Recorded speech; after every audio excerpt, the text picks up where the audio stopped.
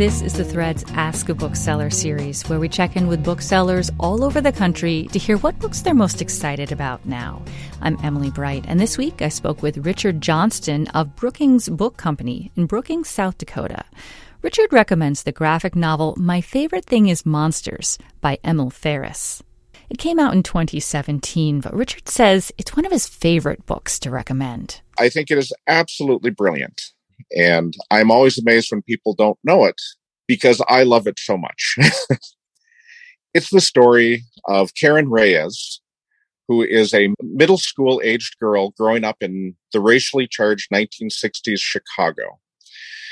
She is a social outcast among her school peers and sees herself as a monster living among them. She lives with her mother and her older brother. Her older brother turns out to be a womanizing artist.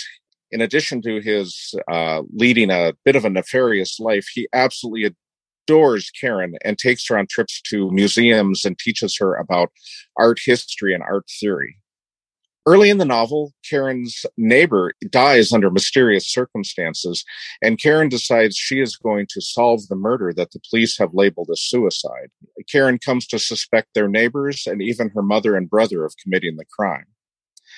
Ferris's art style is a stunning mix of realism and cartoon, all presented here on lined notebook paper to replicate the appearance of Karen's school notebooks. Overall, My Favorite Thing is Monsters is a book that looks at what it means to be a monster, both good and bad, and what monsters live in our art and our actual world.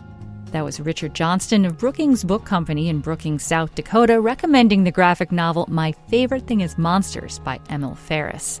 For more about this book and other great reads, go to nprnews.org in the book section.